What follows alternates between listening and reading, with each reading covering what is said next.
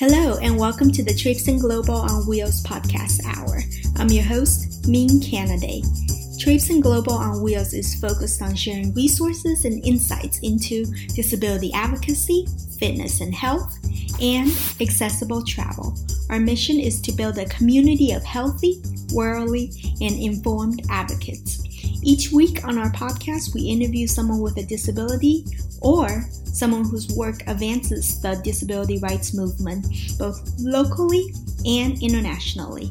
In addition to the disability advocacy series you've been listening to, we've also launched a sub-series called Environmental Issues from a Disability Lens under the Traipsing Global on Wheels podcast hour. For years and years, people with disabilities and our advocates have urged for us, individuals with disabilities, to be included in environmental issue conversations. Therefore, I am expanding my podcast to include environmental issues so that we can start the journey of being included and also work towards a solution plan for saving our planet that works for everyone, including people with disabilities. We interview leaders from all over the globe who has done work in some capacity or another on environmental issues and ask them how they are including the needs of people with disabilities when mitigating the problems of climate change and how they think people with disabilities can be a part of the solution plan. If you want to learn about climate change, if you want to learn about how climate change is affecting people with disabilities,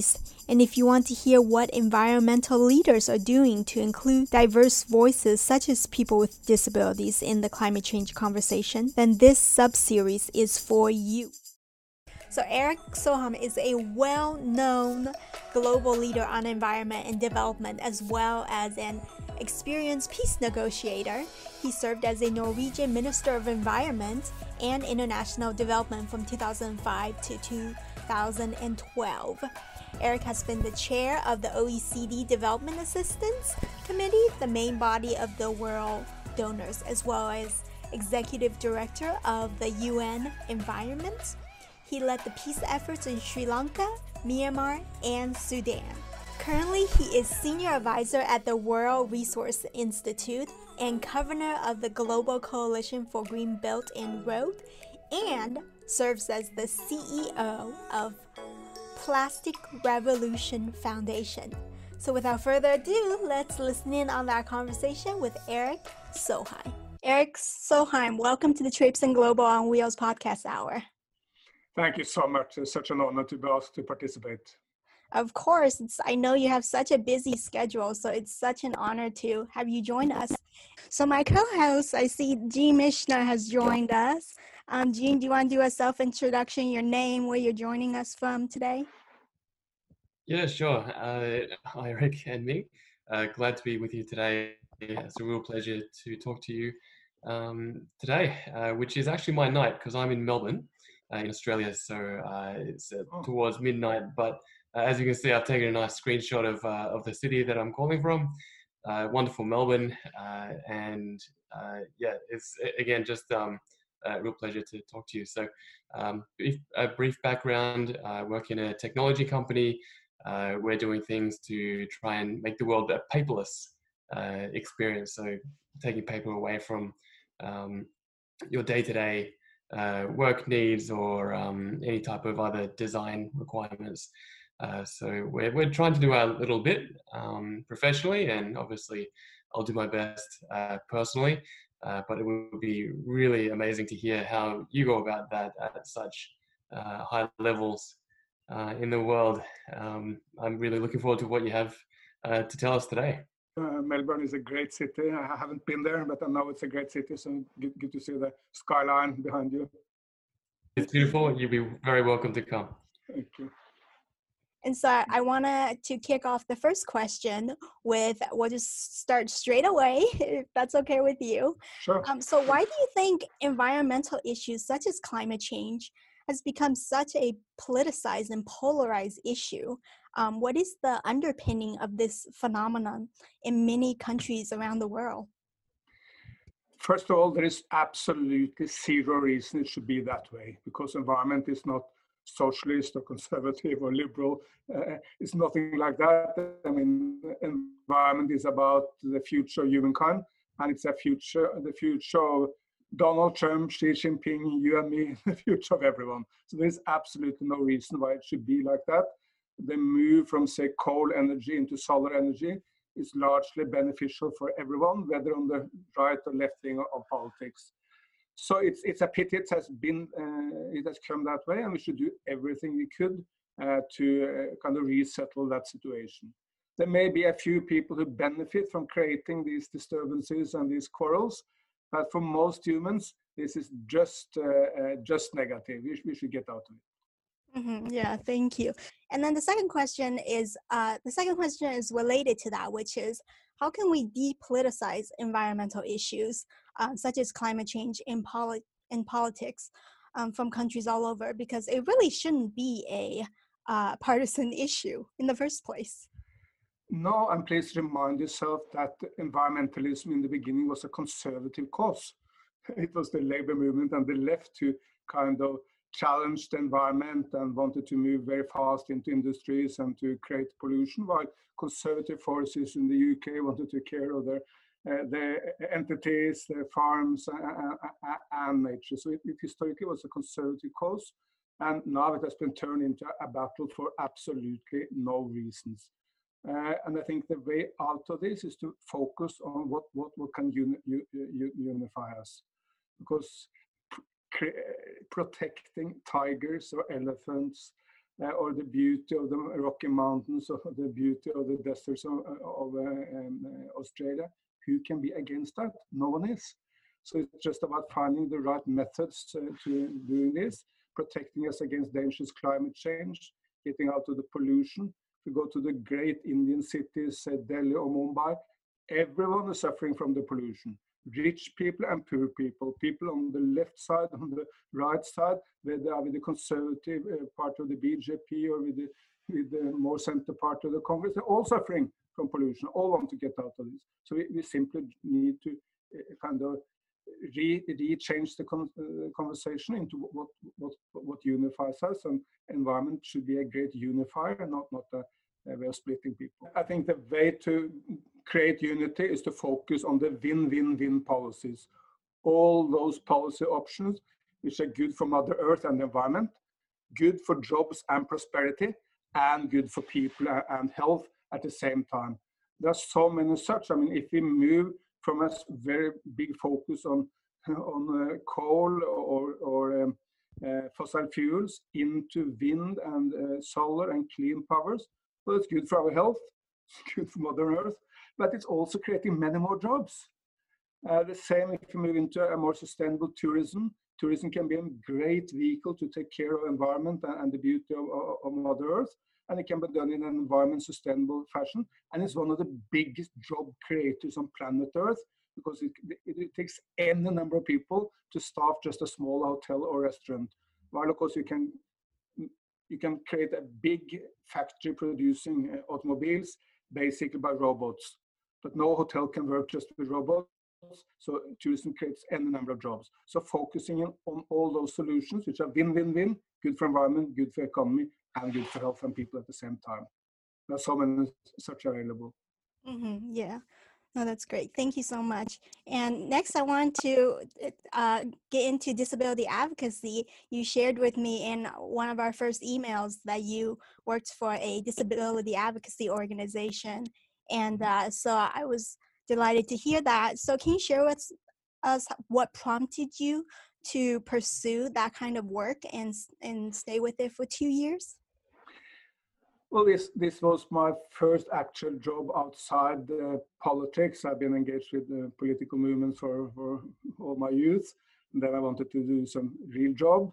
And I worked for the Norwegian Association on the Handicapped or the Disabled, which is the main organization for the physically disabled. It's not organizing mentally disabled or blind or other groups of handicaps, but all the physical handicapped. And we were running a number of projects with African nations to establish sister organizations, help African organizations of the disabled, and to run workshops producing wheelchairs or workshops simply with the aim of creating job opportunities for disabled people. So it was a great learning curve for me. Yeah, so in that position at the Norwegian Association of the Disabled, correct? What were some things that you accomplished over those 2 years that you were especially proud of?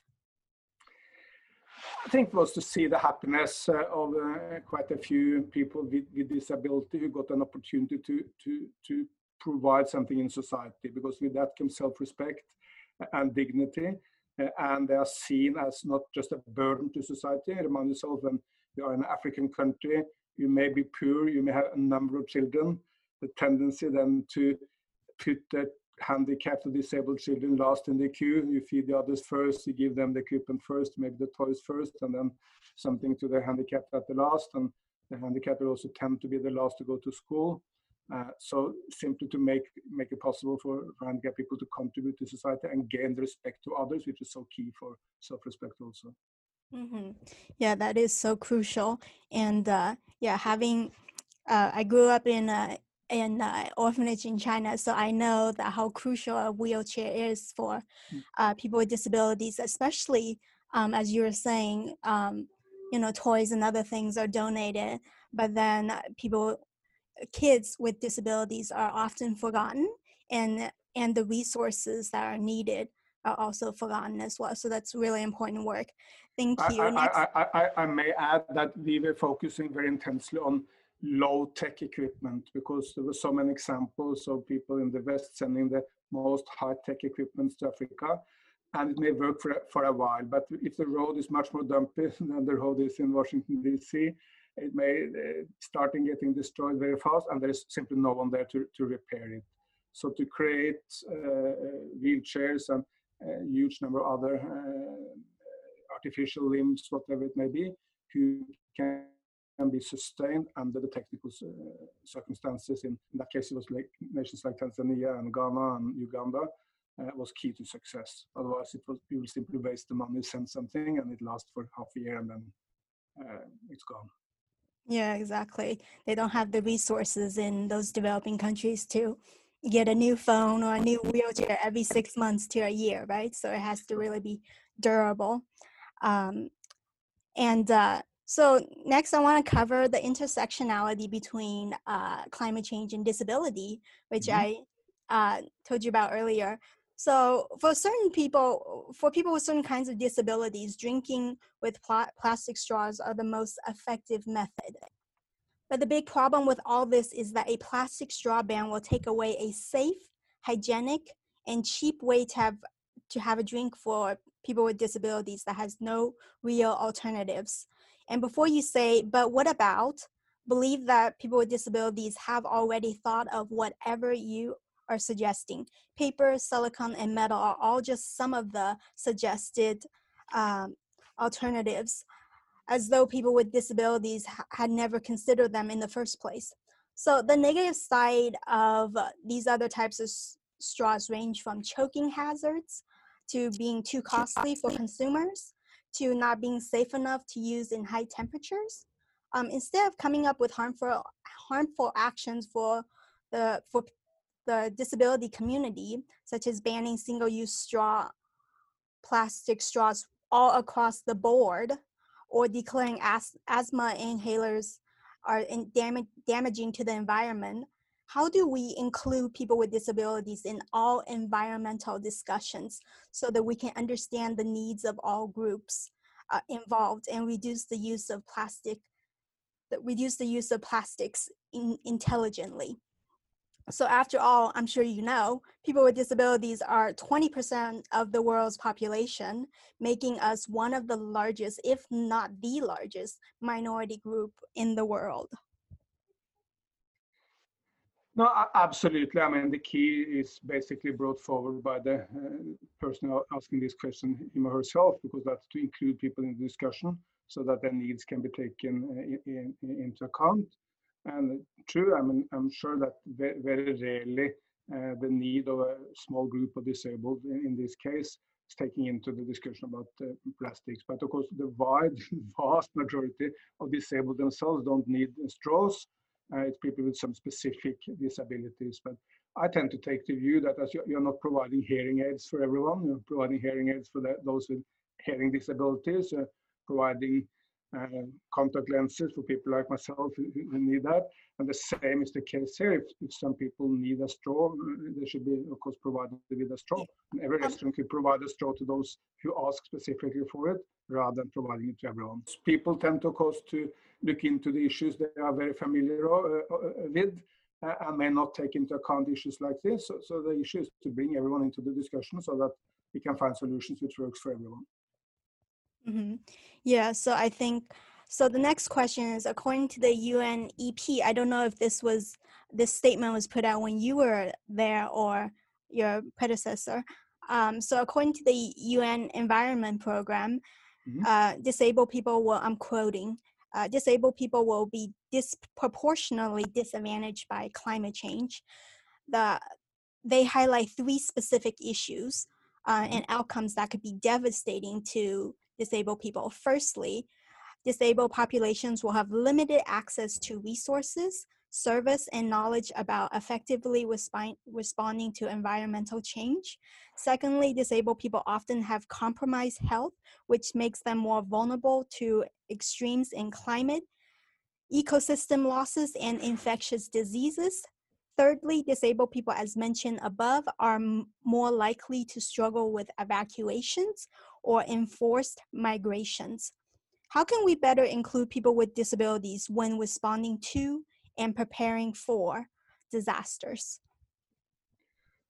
I think the answer is very much the same as the previous question. You need to include people in the discussion in the preparedness. And of course, one dilemma is that disabled people is not one specific group. People have all sorts of disabilities. They are in very different situations, and some disabled people are very resourceful, highly well paid, living in the most plush environments in the big cities of Western Europe or Australia or US, while other disabled people are living in extreme poverty and difficulties. But overall, on average, disabled people tend to be more vulnerable. They tend also to be a little bit poorer because they have less ability in many cases to provide an income. And of course, they may have difficulties moving fast if there is a situation of evacuation, and they may have more so-called underlying conditions which make it difficult. So while there are so many varieties of this, yes, disabled people are in a particularly vulnerable situation towards climate change, and their voice needs to be heard loudly in the discussion. Mm-hmm. Thank you for that.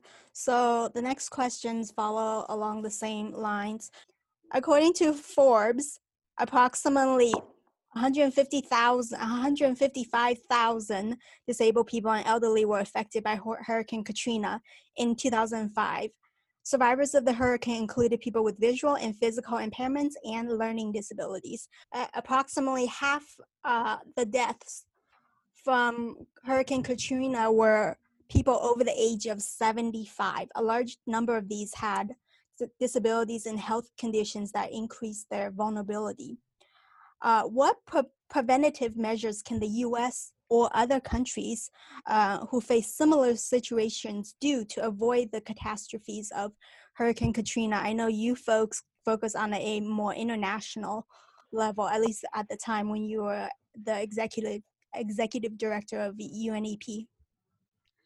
I think a key role is the kind of philosophical underpinning. We should help everyone. We should help everyone, even if they are severely disabled, even if they have huge difficulties, even if they are very old. Some of the most disturbing voices I've heard during the COVID-19 epidemic is those people saying that, does it really matter if a 75-year-old person dies? Yes, it matters. I mean, if a 75-year-old person is sailing outside the coast of the US and get into a storm, we send all sorts of resources to try to salvage that person. If an 80-year-old person is in trouble in the traffic, again, we will do everything to help them or her. A 75-year-old person in most developed nations, as well as in places in China, will on average have 20 years more to live. These 20 years could be years of low, amazing experiences, achievements. So we should do everything we can to provide for everyone, whatever age, whatever disability, whatever condition. Mm-hmm. Yeah, okay, thank you. So the last question under this category is about the bushfires in Australia. So during the recent bushfires in Australia, it became apparent that disabled people were the most vulnerable in emergency situations. As people affected by the bushfires were urged to enact their fire plan, the needs of disabled people were not considered. Needs such as accessible evacuation centers, transport for the individual, and any essential equipment they need to manage their impairment and health conditions, information in formats that they can read and understand, especially for the deaf community and related. For example, communication tools for deaf, as I was saying, and visually impaired. So again, who and what actions needs to be taken to mitigate these problems and prevent these perfectly avoidable deaths if we plan ahead of time? Granted, we need to plan much more ahead of time, as a lot of these things require a lot of time, just like evacuation centers, the infrastructures need a lot of time to assess and see what's possible. In the midst of the situation, we need to enforce the view that everyone is valuable, everyone should be helped, everyone should be saved. So that's very clear. But then, of course, you need to prepare, and then need to prepare in particular for those most vulnerable. The older people are, the more likely they are to have different sorts of handicaps. So old age and handicap is also coming together to some extent. But you need to bring the different associations of disabled into the conversation, representatives of disabled, because what's right for deaf people or for blind people or for people with physical handicaps or mental handicaps is not necessarily the same. So you need to prepare for a wide variety of different issues. And the only way to do that properly is to bring those closest to the issue into the discussion at an early stage. Mm-hmm. Yeah. So next, we're going to jump onto more general climate change questions, okay? So what were some of the biggest consequences, or what are some of the biggest consequences of the U.S. pulling out of the Paris Climate Agreement for the rest of the world, and also for the U.S. itself? Fortunately, the consequences, at least in the short run, is much less than people think, because it's the President of the United States taking the US as a country out of the climate talks, while so much is simply continuing in the US. States like California, New York, and many other states are moving well ahead.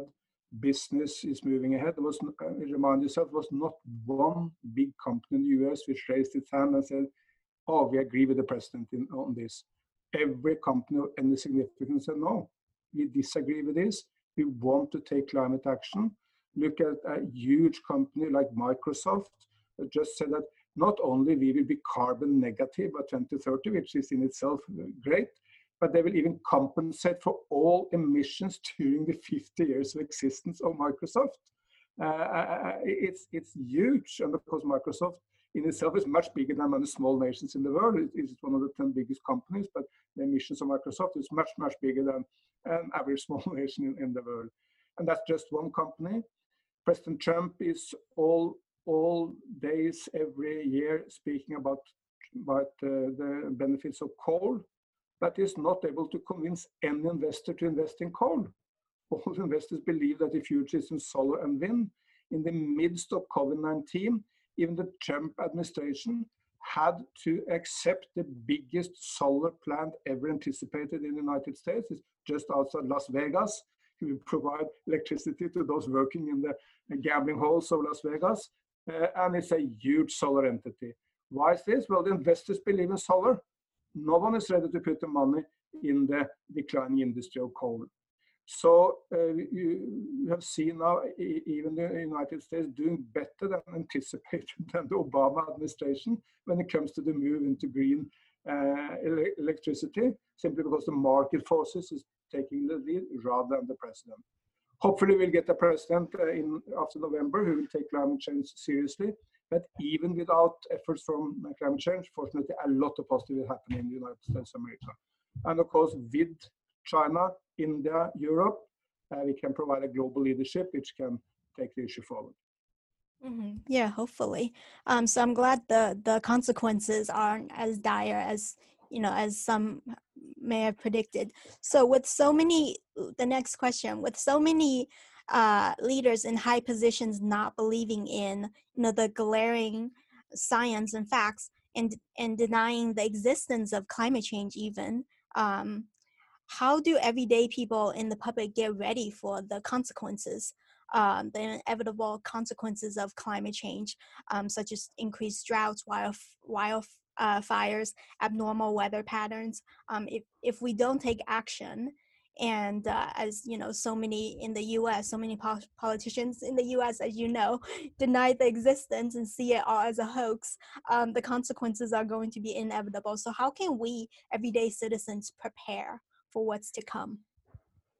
I think the Republican Party in the US should do some self ransacking their history. I mean, it was Richard Nixon, conservative, Republican, anti-communist president, who established the Environment Protection Agency. It was Ronald Reagan who signed the Montreal Protocol to stop the enormously dangerous destruction of the ozone layer.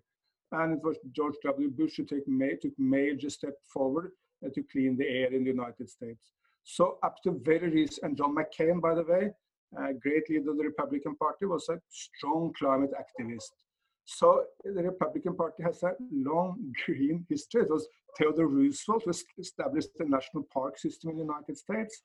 So why don't the Republican Party go back to its history and find these green roots and start putting water to these roots? So this is simply zero reason why a conservative American should oppose what is dear to the children and grandchildren, which is the enormous beauty of America and the safety of its people. Mm-hmm. And as for the general public, what can we do? Yeah, that's of course the danger when a few political leaders, I mean, let's not exaggerate, because I'm not aware of more than two significant global leaders, that's President Trump and President Bolsonaro of Brazil. Those are the two only global leaders of any significance who deny the seriousness of climate change. All the others, President Xi of China, Prime Minister Modi of India, European leaders like Merkel, Macron, Boris Johnson in the UK, Putin, they all accept that climate change is a real issue. The real problem is not those two who don't believe in this. The real problem is that the rest of us are not acting fast enough. I think we all know the direction we need to go, that we need to go much faster. And the key to achieve that is to look into all these win-win propositions, which are good for the economy, providing jobs, while good for the environment at the same time. And they're all available, and they're happening now also. A key factor is the price of coal, which has come. The price of coal is now, compared to wind and solar, so high that basically everywhere in the world it's better for jobs, better for the economy, and better for the environment to move from coal into solar and wind. So we should just do it. Mm-hmm, mm-hmm. Okay, thank you so much. Thank you. So Jean is going to ask you some questions now. Okay. Hi, Jean. Hi, Eric. Actually, that was a very good lead into my question, which I guess is about the triple bottom line, the win-win-win. Mm-hmm. So my question today comes from the perspective of smart development of cities. So the question is, how can the faster growing cities of the world, who usually follow in the footsteps of the developed countries, avoid repeating the mistakes that the developed countries made?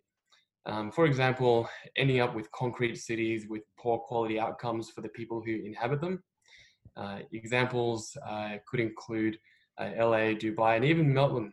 Melbourne has a lot of skyscrapers which have a lot of glazing facing the sun without much proper or effective solar protection. Apart from that, there's also issues with design such as steps and staircases without ramps, heat islands, car dependency, flooding risk, high density living, and the general lack of family services like schools, hospitals, and other marketplaces. Of course, the opposite, which we would want to see in a smart developing city, of course, are the ramps for better access, a 20-minute walking city, improved air quality, low crime, good laneway culture, especially like Melbourne. That's what we really value in our city, like the cafes and being able to just walk around and enjoy the city. So how can we encourage the developing nations to follow the good instead of ending up with just a copy and paste of the bad? I think it's sometimes more useful for developing countries to hold up examples from developing countries as to great behavior, because while Melbourne or in Europe, say Copenhagen or Amsterdam, or are great cities and fantastic, beautiful cities, they still, the argument will always be there that, well, you are so rich, it's easy for you. Let me speak about two developing country cities. One was Singapore, which now is true a very rich city. What was remarkable with Singapore is that they started taking environment action when the city was very poor. They started establishing a public transit system, which is brilliant. They started to say that you're not allowed to take your car into the city center of Singapore. The founding father of Singapore, Lee Kuan Yew, even at a very early day, decided to move all the polluting industries away from the Singapore River. So even when Singapore was a very dirty place, the place you would never want to go because it was so heavy on crime and dirt, they started taking environment seriously, and now it's one of the greenest cities in the world. And then move on to another very green city, which is Shenzhen, the model city in southern China. It's a city of 20 million people, like all the Nordic countries in Europe combined, so it's not a small place. They have brilliant green corridors through the city, or parks and along the rivers. They have wetlands integrated in the city.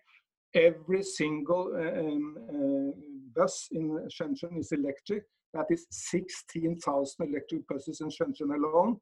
That's, by the way, 8 times more electric buses in Shenzhen than in all of the continent of Europe, just to give a combination. Every single taxi in Shenzhen is also, by the way, electric. So all these can be difficulties being emulated all over Asia, and a number of Indian cities are trying to go in the same direction. For instance, buying huge amounts of electrical buses, as an example. But Shenzhen and Singapore are two examples of cities who started going green when they were still relatively poor. Fantastic. I have to read up about all those electric transport options in Shenzhen. I didn't realize it was it's so... simply unbelievable. I mean, the latest figure, there was much less than 1,000 electric buses in the United States of America, and around 2,000 in Europe, and again 16,000 in Shenzhen alone. By the way, there's 6,000 electric buses in Suzhou, another Chinese city also, so Shenzhen is not alone, but it's the prime example of a real green Chinese city. Actually, me and Ming took an electric bus. It was my first time in Queensland when she was visiting Australia, and it was actually a pleasure. Just being on a nice, smooth, advanced bus was actually a real surprise on how nice it was. So again, that was another win. It was enjoyable to take public transport. Indeed. So my next question is about transitioning. So a lot of my friends were asking about which cities have demonstrated a politically successful transition to a carbon trading system or alternative system. And is this still necessary given the recent trends in the adoption of renewables?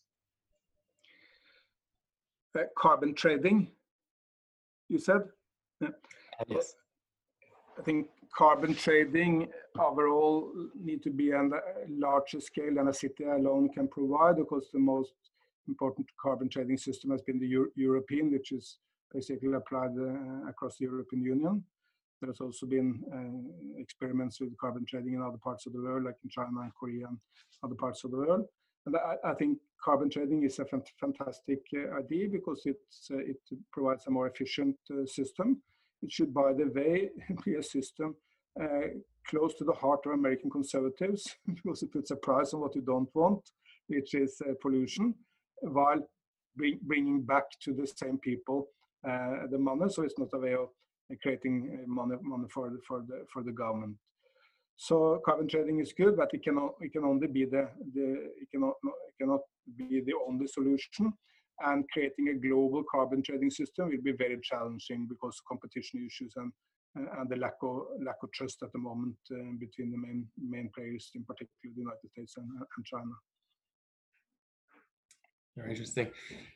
And the next question is about the oceans, specifically about climate change-induced deoxygenation of the oceans and how it could decimate many ocean species of plants and animals.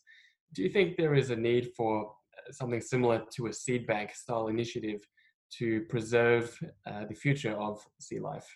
There is a huge amount of initiatives to try to protect the oceans better.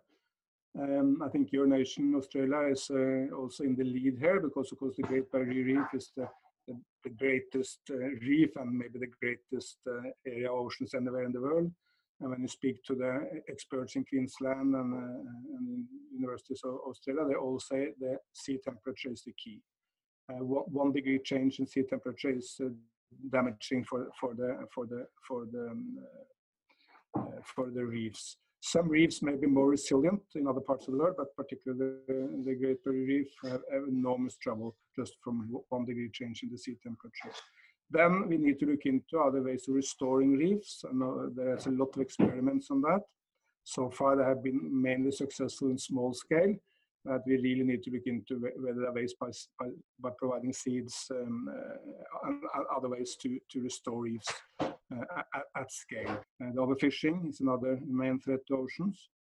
So we need to protect oceans and pollution. Plastic pollution is a new big threat, which we didn't really realize until a few years back. I mean, turtles, whales, seabirds are eating a lot of plastic, and it's very destructive to their digesting system, and many die from horrible deaths. I mean, there was a whale in Thailand earlier this year.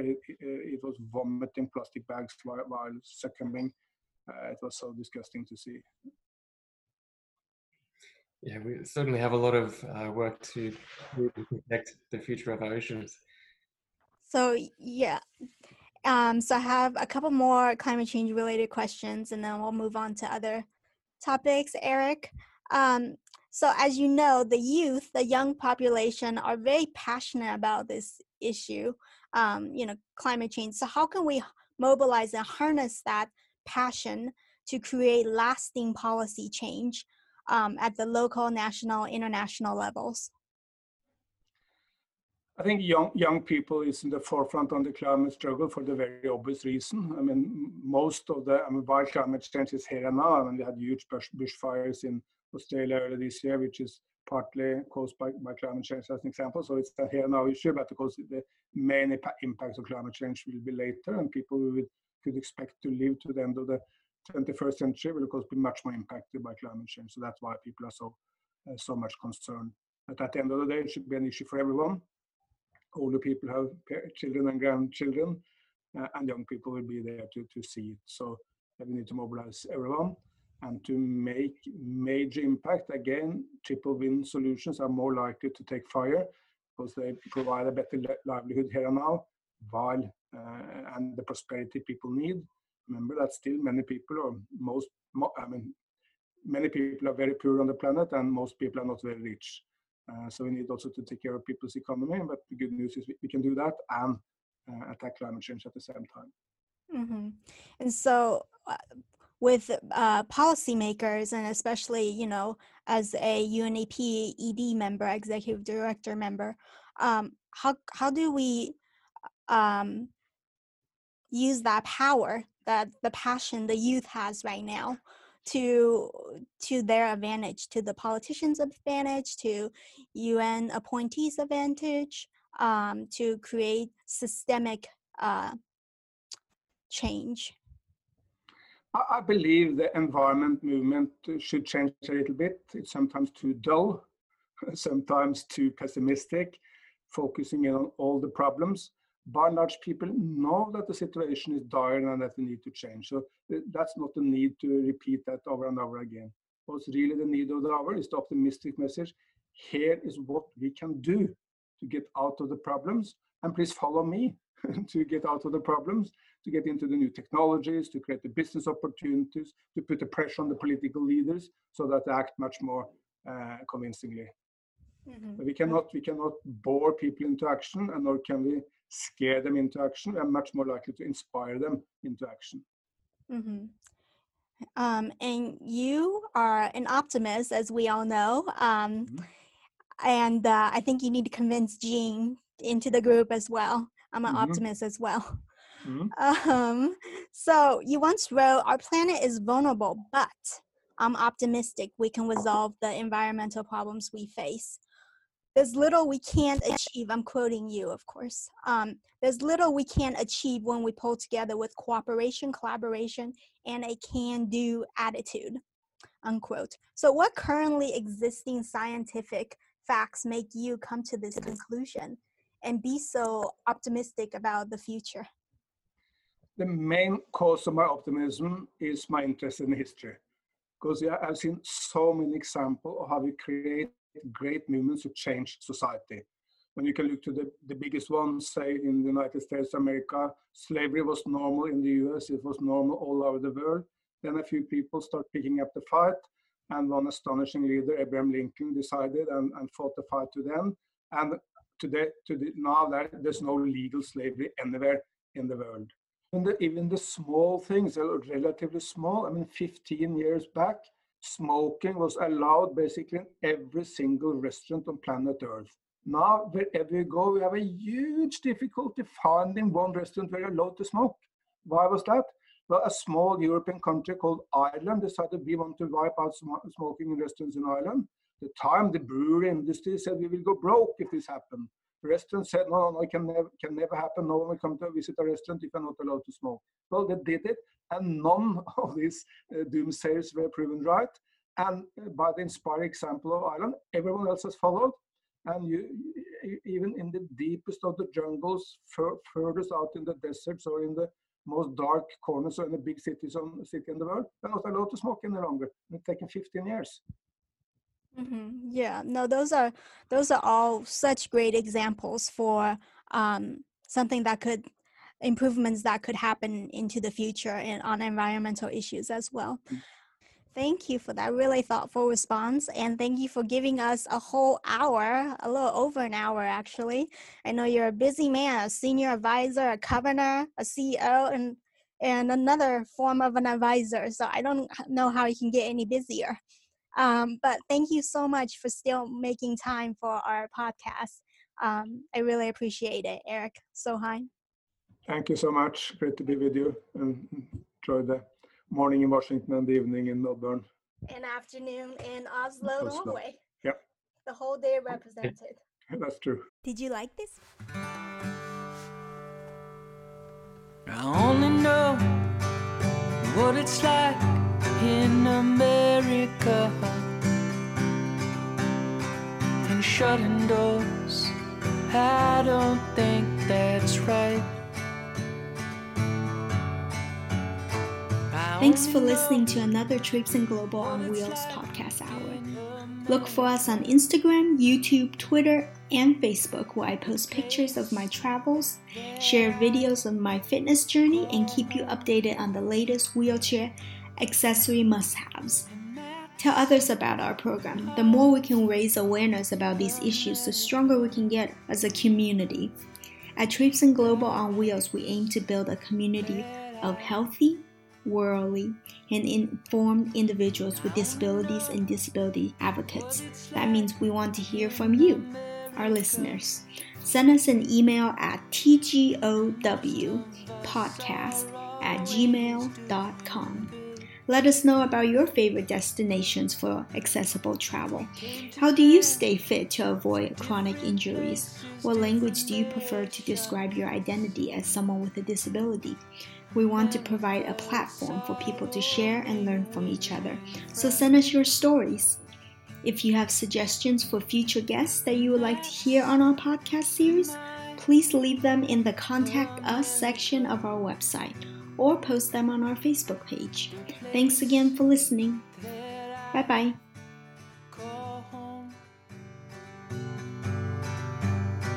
And this is